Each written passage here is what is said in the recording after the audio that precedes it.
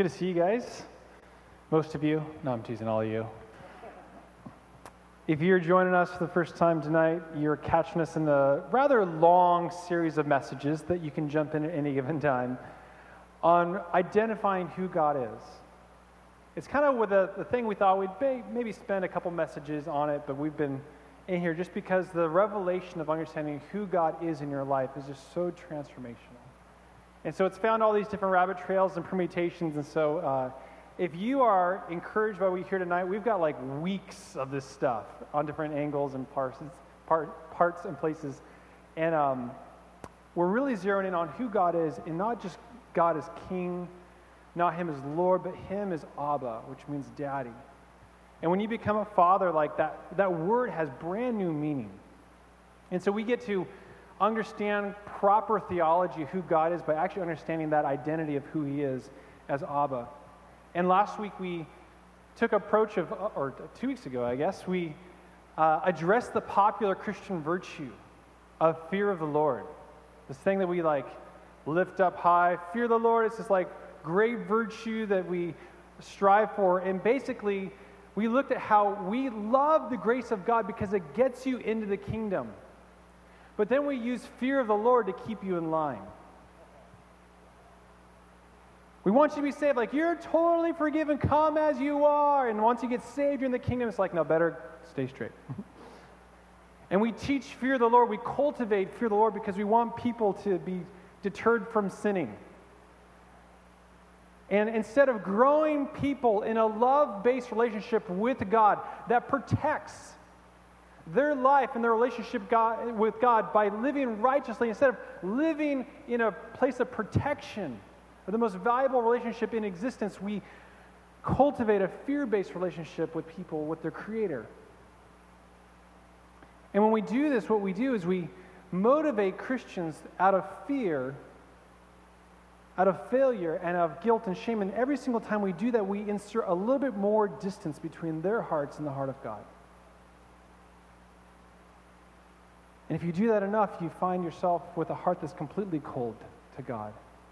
We looked at 1 John 4:1 that basically talked about how there is no fear in God, and perfect love casts out fear, and the conclusion that you cannot authentically love someone you fear.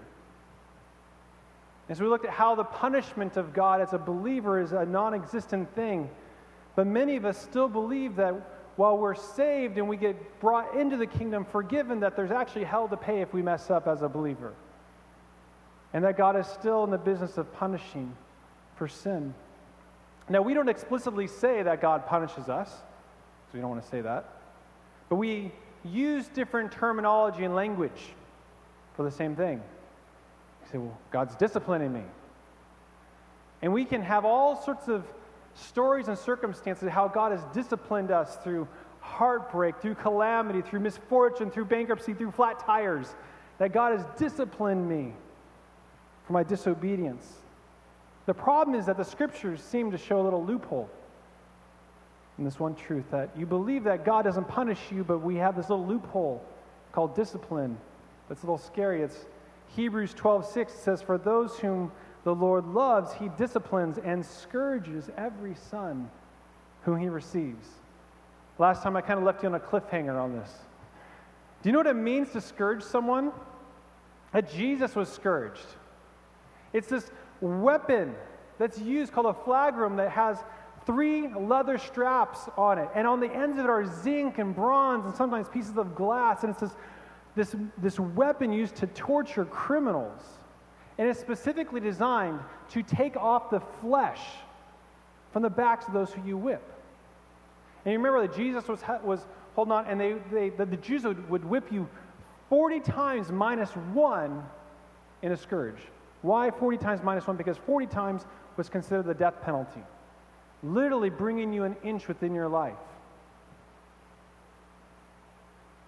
And so when the scriptures say that the Lord scourges every son whom He loves, like, that should bother you. Does that bother anybody else here? Well, it should, because it actually means you have a brain. When you read that, you should be like, that's a little disturbing, like, that shouldn't sit right with me. But sometimes we have a challenge where we just say, oh, well, it's in the Bible. And if you're having a challenge with that, it just means that you're having a hard time reconciling a good God with an evil whip.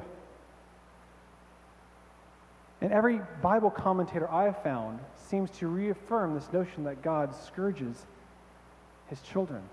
And I credit Paul Ellis, one of my authors I just love and follow, to point this out, but in redeeming this passage. But here's just one commentary. One, scourges means literally to flog or to scourge, and entails any suffering which God ordains. God's chastisement includes not only his whipping us, so to speak, for specific transgressions, but also the entire range of trials and tribulations which he providentially ordains, and which he will work to mortify sin and nurture faith, ultimately serving to conform us to the image of his Son. Notice that scourges is in the present tense, which indicates that this is not a one-time event, but can be expected in the lives of those who are truly God's spiritual children. Yikes. That doesn't bother you. Like, I wonder if there's something wrong. That bothers me. And anytime that we find a passage like this that doesn't line up to what a daddy, father, God's heart looks like, we have to inquire of it. So let me break down this passage for you. I left you on the cliffhanger last time. I want to show it to you in full context. This is Hebrews 12:4 and 6. It says, "You have not resisted to the point of shedding blood in your striving against sin, and you have forgotten the exhortation which is addressed to you as sons. My son, do not regard lightly the discipline of the Lord, nor faint when you are reproved by him.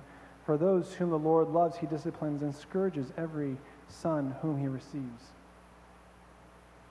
Now, this is the passage in full context. Who wants to play some Bible trivia?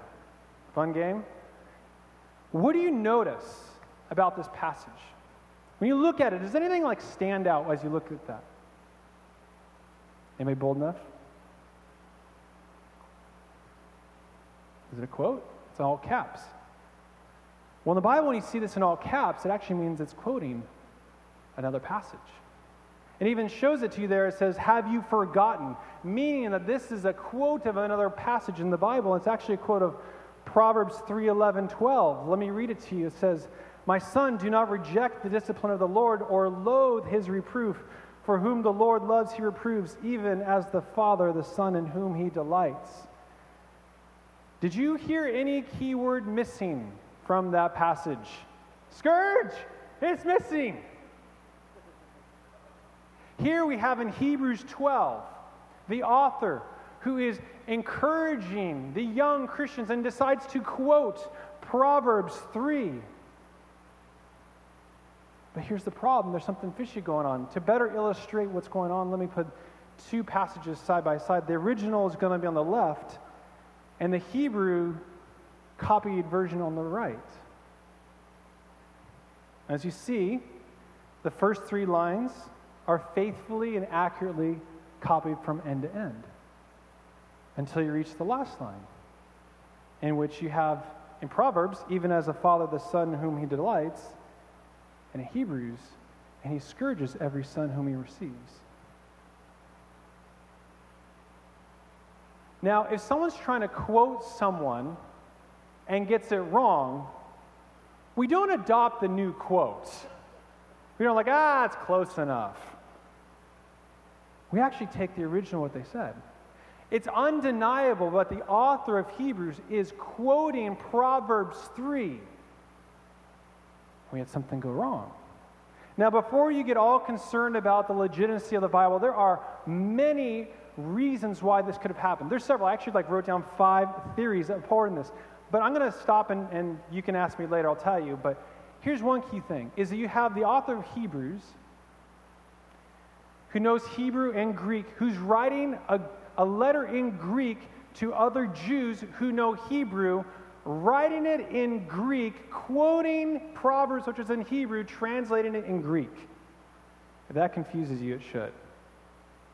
It's someone who's multilingual and they're quoting multiple languages back and forth. Here's the thing, is that some of the original manuscripts in Proverbs have a different word there that sometimes and oftentimes means to inquire into. And it's thought that maybe the author of Hebrews took the word that means to inquire into, but in Greek, when it's translated from Hebrew into Greek, it actually can sometimes mean scourge. Interesting.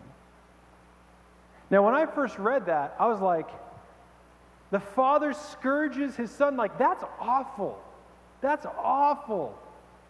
There's a funny thing about the word awful. What does the word awful mean? Terrible, bad, right? But ironically, the original meaning means to be filled with awe and wonder. So if someone's asked me, what was it like to see your bride walking down the aisle of your wedding day? I'd be like, it was awful. And I would be literally using the truest term of the word. I'd have the truest meaning, but we don't understand that word anymore. And you'd be like mortified, like, how dare you? Like, you don't deserve that woman, which might be true on a different level. But the same can be said for the word scourge, is that there are different words in different times, especially translated into different passages that can take on different meaning. But the bottom line here is that you can take heart that God does not scourge you or his son. A father that whips and scourges his son goes to prison. He is taken away from his son. Do you understand that? Like, we put people in jail for this kind of stuff. But when we read it for theology and we project it upon God, we all of a sudden give our theology a pass. And you don't need to try and reconcile a bad whip with a good God, because it's not what it's saying. A good father does not whip his son and scourge his son. But it brings up a good question. What actually is discipline in the kingdom? Because even though that the phrase, the word got misinterpreted, even though it got copied wrong, some people believe, like the scribes who are copying these letters back and forth, like they missed it. There's like spelling errors in the Bible, if you can believe it. So I don't put it past them to actually misquote Proverbs. I'm okay with that. Hope you guys are too. But it brings up a good question, like, what does it actually mean for God, the Abba Father, to discipline his children? Because still, even in Proverbs, no matter where you get, a father who loves his son disciplines his son. So what does that mean? Well, if you caught what the author of Hebrews was saying, the context was sin. The context was struggle. We don't know what that church wrote to the author, but we know that they are addressing failure. We know that the Jews that were new believers, the Hebrews that they're writing to, we knew that they were struggling with sin, because it says, you have not yet resisted to the point of shedding blood in your striving against sin. And then it goes on to talk about discipline. So we have this context of sin, failure, and then we have the instruction of discipline. Are you guys with me? And so, hallelujah, a good father is concerned when their son or daughter struggles. Some people have a problem with the message of grace because they think that's like God doesn't care about sin, doesn't care about all these things. I'm not saying that at all. But hallelujah, that a good father knows and takes concern when his children get into a mess. But the author of Hebrews says that you have not resisted yet to the point of shedding blood. Now, this is actually a joke, because this is actually referring to Jesus saying, if your hand causes you to sin, cut it off, right? So he's making a reference here. He's like, you're still struggling, and I think you still have hands. So there's probably some more you can do if you really want to root this thing out. Find a little Bible humor in there. But what I believe is happening here, that comment is basically a comment on your willingness. How far do you really concern yourself about rooting out your struggle? But what's happening here is I believe these new Christians are actually unhappy with what they experience when they sin as a believer. What I think is happening is that they're redeemed, they're saved, and now sin is not kind of fun anymore. Or maybe they're struggling with they're experiencing something that is off, and they're trying to understand it. Why do I feel off now? The things that were so much fun 6 weeks ago are not as fun anymore. That they're transformed people, but now they have the living God living inside them, and they are still subjecting themselves to sin. It's a different experience than before. Maybe they're trying to live a double life and it's just not working out as good. Like, have any tips to how to live a double life? I don't know what's going on, but the point is that you have believers and they struggle and they're asking, how do I fix this? What is happening to me? And so the author is telling you that when you experience this experience is actually the discipline of God. We're going to talk about what that means. But have you ever had an experience you said to yourself, why did I do that? I had one about 3 weeks ago. We took our kids to Disneyland for the first time, and it's the last night. We're in Disneyland Park, and I have a business partner who's down Orange County. We're like, hey, come up and let's have tacos and stuff. And so we get to the restaurant at 5. And he's only coming 10 minutes away, but on the LA freeways, it takes him 2 hours almost to get there. It's probably about an hour and a half. But in the course of that hour and a half, not only do we have kids, but I have plowed through about 3 buckets of chips and salsa. So he gets there, I'm full. It's like, hey, let's order food. So naturally, I have this thing for burritos. And despite saying this little voice saying, I think you're full enough, I'm like, super burrito, deep fried, beans and rice. Come on. Gets there, 2 bites. I'm like, this little voice said, you've had enough. Now, I don't know about you, but I was raised to always clear my plate. It stresses me out to see food on my plate. I was out to dinner last night, and there's one little piece of leg, and I get it out of there. I just enjoy a clear plate. So I'm totally full for an hour already. Now this mega burrito, and I just have this you gotta clear your plate. So even the little voice said, stop right there. I finished it all. But then it's our last night at Disneyland. It's 9:30. We're we got 30 more minutes. Let's take the kids on some rides. So I go naturally to the teacup ride. Whee! I'm taking video, photo. And at this point, the voice is saying, really? I give up. Really? The teacup ride.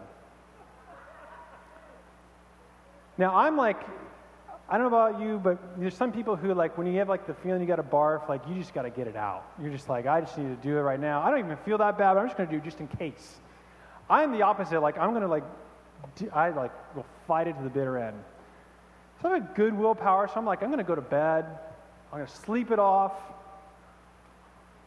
3 hours later, I wake up in a cold sweat, mouth I'm oh man, fight it. Little voice is what did you do? And I'm just sitting there oh no. And a few minutes later, I'm head down in the toilet, and that little voice is I was trying to warn you.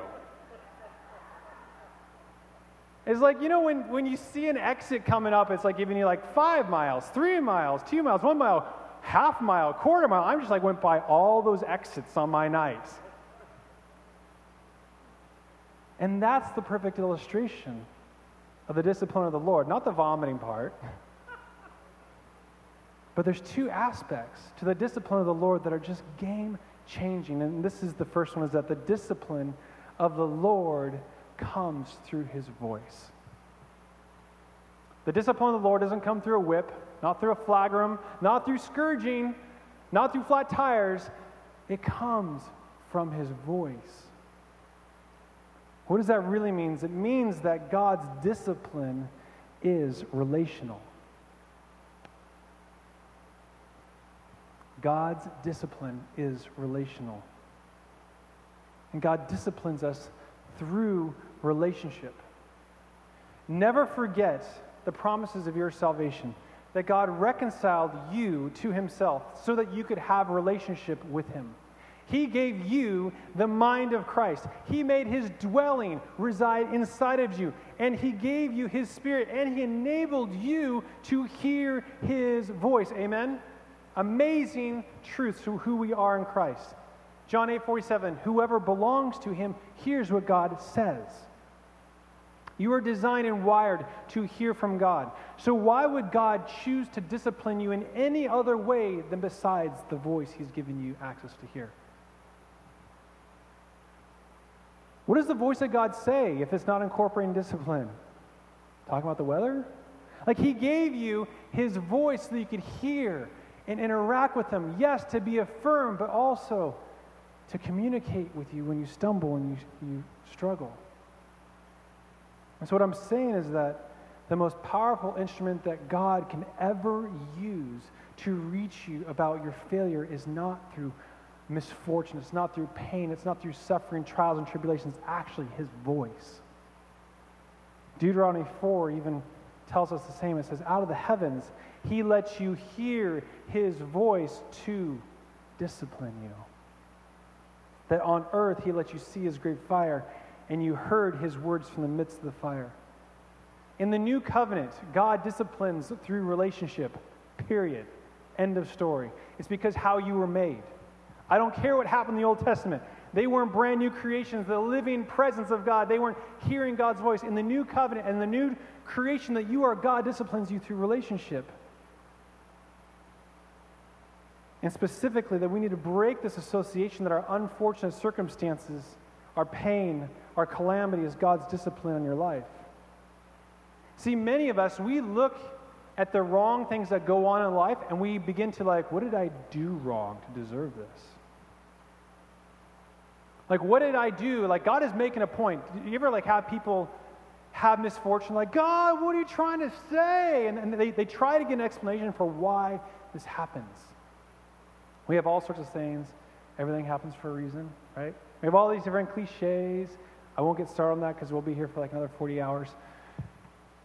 But we have all these things. We have situations situations that have pain, trials, and we ask God, why? What are you trying to show me? And what did I do wrong? For me, I was convinced that every high school breakup was because of some sin I had.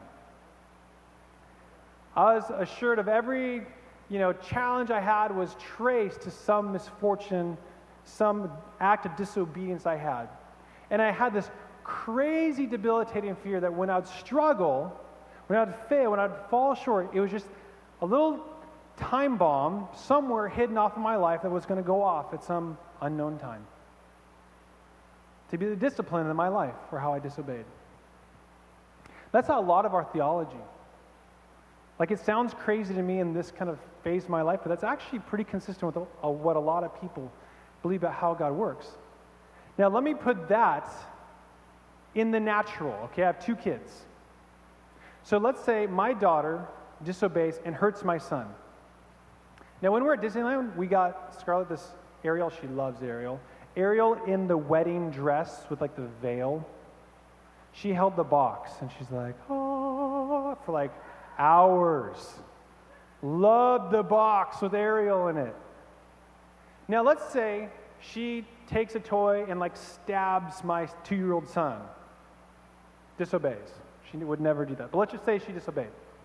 Here's what your theology about what we believe about God sending a later punishment for us would be. It would be I would not talk to my daughter. I would not address her relationally. I would wait to a random time. And then later, maybe in the middle of the night, I'd walk into her bedroom, sneak in while she's asleep, pry that little princess out of her arms as she's sleeping, little Ariel, little wedding dress on, and just twist the head off. Set it back on, tiptoe back out. And then expect her brother to explain that everything happens for a reason and probably God is disciplining you for something. Awful, isn't it? It's awful. You want to put me in jail right now for even telling you a crazy fictitious story like that. But that's really our theology, is it not? Is our theology all that different than that scenario where we have these unknown time bombs of punishment coming to us for how we behave and disobey? I feel like I need to redeem you guys. I'm sorry about that story. But think about it. God sent his son to die on the cross so that he would have relationship with you. That's the whole point. He died on the cross so he would have relationship with you. So any form of discipline that's outside of relationship is inferior. When we punish people outside of relationship, we lose the relationship. In order for God to preserve relationship with you, his discipline always comes through relationship. Relationship with you is the most important thing in all of existence to him. And so he's not going to violate relationship with you in order to discipline you. God's not disciplining anybody with disease, trials, bankruptcy, tribulations, canker sores. Any other form of discipline that happens outside his voice is actually inferior. So then back to the Hebrews, right? Here they are. They're experiencing this experience after sin, and they're experiencing the discipline of God that comes through his voice. And they're experiencing it just like you. I don't know about you, but for me, like when I fall short, like I just feel yucky. It's like, dang it. And we have this like emotional response. It's this emotional feeling of regret. And regret is the emotion we feel when the Lord disciplines us through his voice. Bear with me. Let me say that again. That regret is the emotion that we feel when the Lord disciplines us through his voice. The discipline of the Lord is the voice that comes immediately after your failure and says, that's not who you are. You didn't have to do that. Wait, this doesn't belong here. It's the voice that says, I've made you victorious, not a slave. This is God's voice, which produces the feeling of regret. Notice I said regret and not shame. Regret is not shame. They're two wildly different things. Shame is what occurs when you agree with Satan. Regret is what occurs when you agree with God. If you get nothing else tonight, get this. Regret is what occurs when you agree with Satan. Shame is what occurs when you agree with Satan. Regret is what occurs when you agree with God. Regret actually agrees that you're better than that. When God disciplines you through his voice, it's you are my chosen, valuable son. It's the recognition of like the prodigal son who went and like was eating out of the pig trough. And the father's like, you are my son. Like, you don't deserve to like be in those. You're accepting a lower standard of your life than what I've provided for you. But shame actually agrees with Satan, saying, I'm as bad as I feel. Shame is what happens when you actually agree with Satan that you're a failure, that you'll never get better, that you deserve punishment. But if you're not careful, the devil will allow you to confuse what should be regret and cause you to feel shame. See, regret is not a bad thing. Like, I want my children to feel regret when they disobey. I don't want them to feel shame. Two different outcomes and objectives. I want them to realize that you are my precious son or daughter. I love you so much. I never want you to feel shame, but I want you to have recognition that you're better than this. You didn't have to do that. And that's why knowing God's heart, knowing Abba is so important, is because it prohibits words from being twisted into producing shame. Let me give you a couple examples of the exact same words. One produces regret, and the other version produces shame. Let me give you a couple examples. Regret says, oh, why did you do that, son? Where shame says, why did you do that? Regret says, oh, that's not who you are. Shame says, that's not who you are. Regret says, oh, you're better than that. Let me show you. Shame says, you're better than that. Do you feel the difference? It's the same exact words, but one has a heart and the other has an objective. See, Satan wants to so dismantle you. If he can convince you to live in shame, you'll repeat your same mistakes because you never expect anything else for yourself. When you agree with Satan and say, I am this, I'm an addict, and we don't put labels on ourselves, when we agree and give ourselves these labels, we are actually cursing ourselves to repeat our same behavior. If you want to break a cycle of addiction in your life, you need to start declaring that you're actually better than that. That's not who you are. If you want to break that cycle, whatever your challenge is, you need to be on the same page as how God sees you, not how the enemy sees you. And you notice that the proverb discipline says, do not reject the discipline of the Lord. There's only one reason you'd ever reject the discipline of the Lord, and that's if it's saying something it's not. The Lord doesn't want to partner with the enemy to discipline you. He does not want to partner with shame in having you feel like your identity is your struggle. And you'll reject the discipline of the Lord if it produces shame. If you want to embrace the discipline of the Lord, you need to know what it sounds like. It sounds like a loving Father.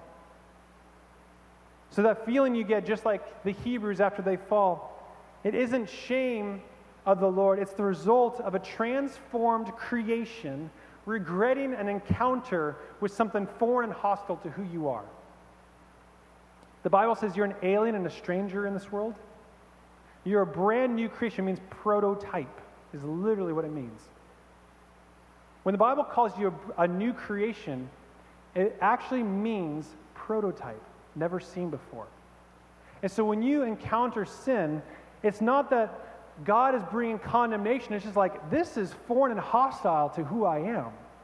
That yucky feeling you get, it's the Holy Spirit working in you, trying to reverse the effects of what you just experienced. It's the Holy Spirit resisting against the lies that you've just welcomed into your life. It's the Holy Spirit resisting against the spirit in which you've just agreed with. It's the Holy Spirit pressing against the taste that your flesh has just encountered. It's the Holy Spirit fighting against the desire for you to self-destruct. It's the Holy Spirit rejecting the lie that you're a failure. That's the discipline of the Lord. Is it tells you that you are a son and a daughter, not that you're a loser. All of it. If you want to know, I forgot my sticky note that said talk slowly. If you want an explanation for that feeling you have when you fall short, it's not the Lord trying to inspire shame. It's actually the workings that you are this brand new creation experiencing things that you were never designed to experience. That yucky feeling, it's the Holy Spirit resisting against the lies that have just been welcomed into your life. That feeling is the Holy Spirit resisting against the spirit that you've just come into agreement with. It's the Holy Spirit pressing against the taste that your flesh has just experienced. It's the Holy Spirit resisting against the desire to self-destruct now. It's the Holy Spirit rejecting the lie that you're a failure. Now your mind is being tricked in replace of that to actually feel shame. But that's what that feeling is. It's like, I was designed to live righteously. I was designed to be we're the radiance of glory in the kingdom. My memory verse this past week was 2 Corinthians 3:18, that we are beholding as in a mirror the glory of the Lord, and we're being transformed into the same image from glory to glory. When we fail, we encounter sin, we are operating outside how we are designed and what we were made for. So in those moments, it's the discipline of the Lord that teaches, corrects, and instructs us according to who you truly are. He's just saying that what you just did doesn't match who you truly are. Because when you are God's son, he's going to remind you of not what you did wrong, but he's going to remind you of who you are. Like my daughter, she'll apologize like 6 hours later for something I don't even know what you're apologizing for. It doesn't matter. You're a son and a daughter of the King, and you're better than any failure you encounter. One other little tiny thing that was found in that proverb says, "For whom the Lord he reproves." For whom the Lord loves, he reproves. I like the word reprove. Every time you fail, the Lord reproves who you really are. You want to know the discipline of the Lord? It reproves you. It reproves who you are in Christ. You're the righteousness of God. You are clothed with Christ. That's the Father's heart. That's the consequence of getting saved, is that you're going to have a Father who's never going to allow you to come into agreement with an identity that he didn't give you. Now, you can still partner and try to agree with it, but he's going to continually be there reminding you that this isn't who you are. He's going to be trying to reprove to you who you already are in the kingdom. And when we realize this, we realize that we've gotten this whole notion of discipline wrong. That it's actually the discipline of the Lord that, in fact, picks you up. It's not what kicks you while you're down.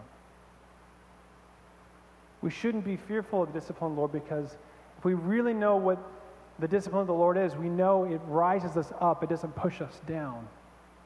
It actually reproves who we are. It actually inspires us to be different and to be better, to be in his own image.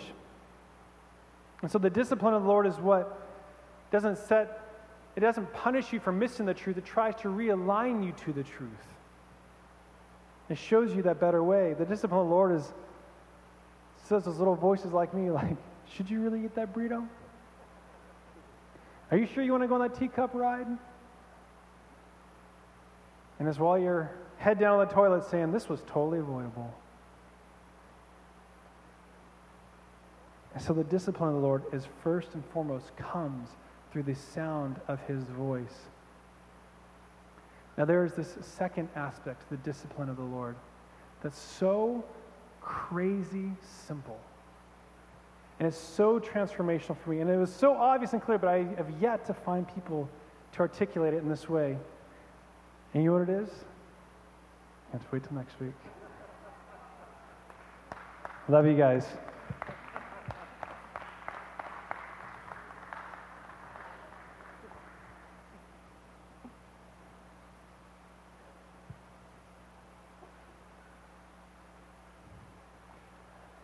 So, what difference does that sermon make?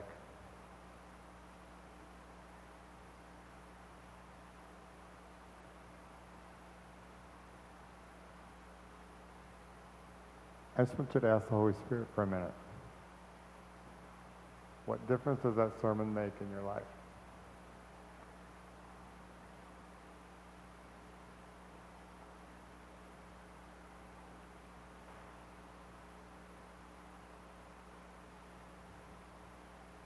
What's Holy Spirit saying to you?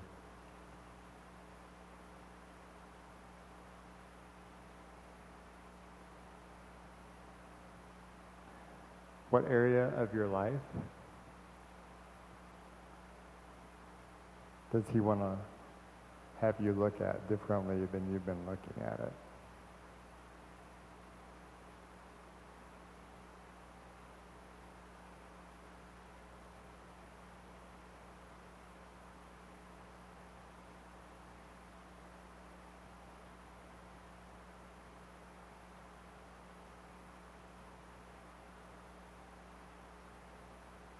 I want to ask you to raise your hand if the Holy Spirit actually gave you something. He might not have.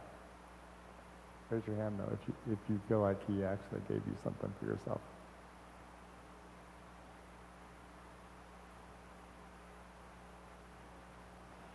Thank you. It's so important, because week after week after week, we have some awesome teaching.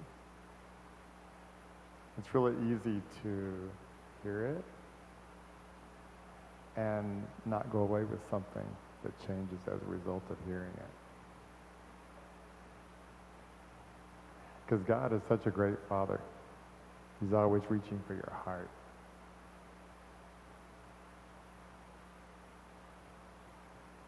And so whenever he gives you what he gave you tonight, which is a really powerful picture of how he looks at you, he wants you to take something away that makes you closer to him. That's really the only purpose, besides finding a mate, to come to Epic Life. Oh, I'm sorry. Did I get humorous right there in the middle of everything?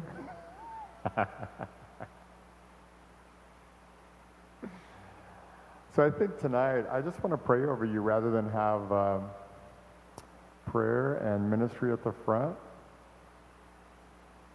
Holy Spirit will always speak to you if you give him a chance to do that.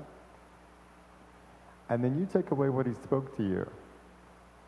And you let him minister to you more on it. and see what he has to say. He's got some good stuff. Stand up. I'm going to pray over you. Thanks so much for coming. We are going to have an awesome time tomorrow night at DNA. And then I encourage you to put the Christmas party on your schedule. We're not just a group that sits and listens to sermons, but we have some awesome times together as well. So, God, thanks for each person who's here tonight. Thanks for the thing that you wanted to say to every single person. Thank you that you're such an amazing Father. You do reprove us. You teach us to have regret instead of shame. And you love us like nobody else in the world. So we just love you tonight in return. In Jesus' name, amen.